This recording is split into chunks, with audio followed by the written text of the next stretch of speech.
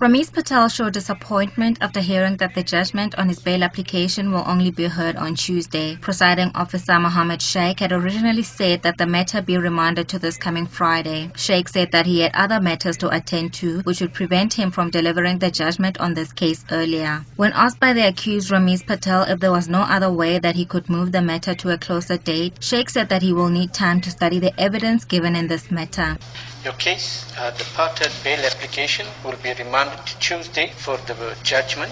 You will remain in custody and the court will then be finalized on that date. If I did not have a civil matter, I would have done it earlier. There's a lot of evidence I must go through and a lot of cases referred to by both parties.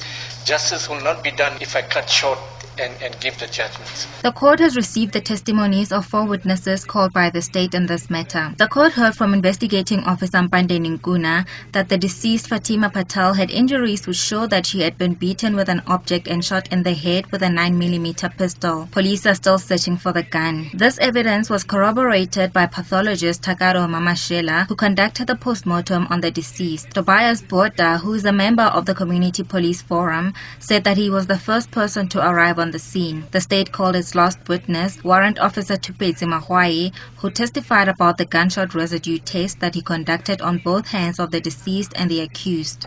Prosecutor Mark Vondronik presented the merits of his case to the court. Vondronik said there is nothing to stop the accused Rameez Patel from fleeing the country, as he can always apply for travel documents. He said that there are no exceptional circumstances for the accused to be released on bail. Khomotso Mabelane, SABC News, Polokwane.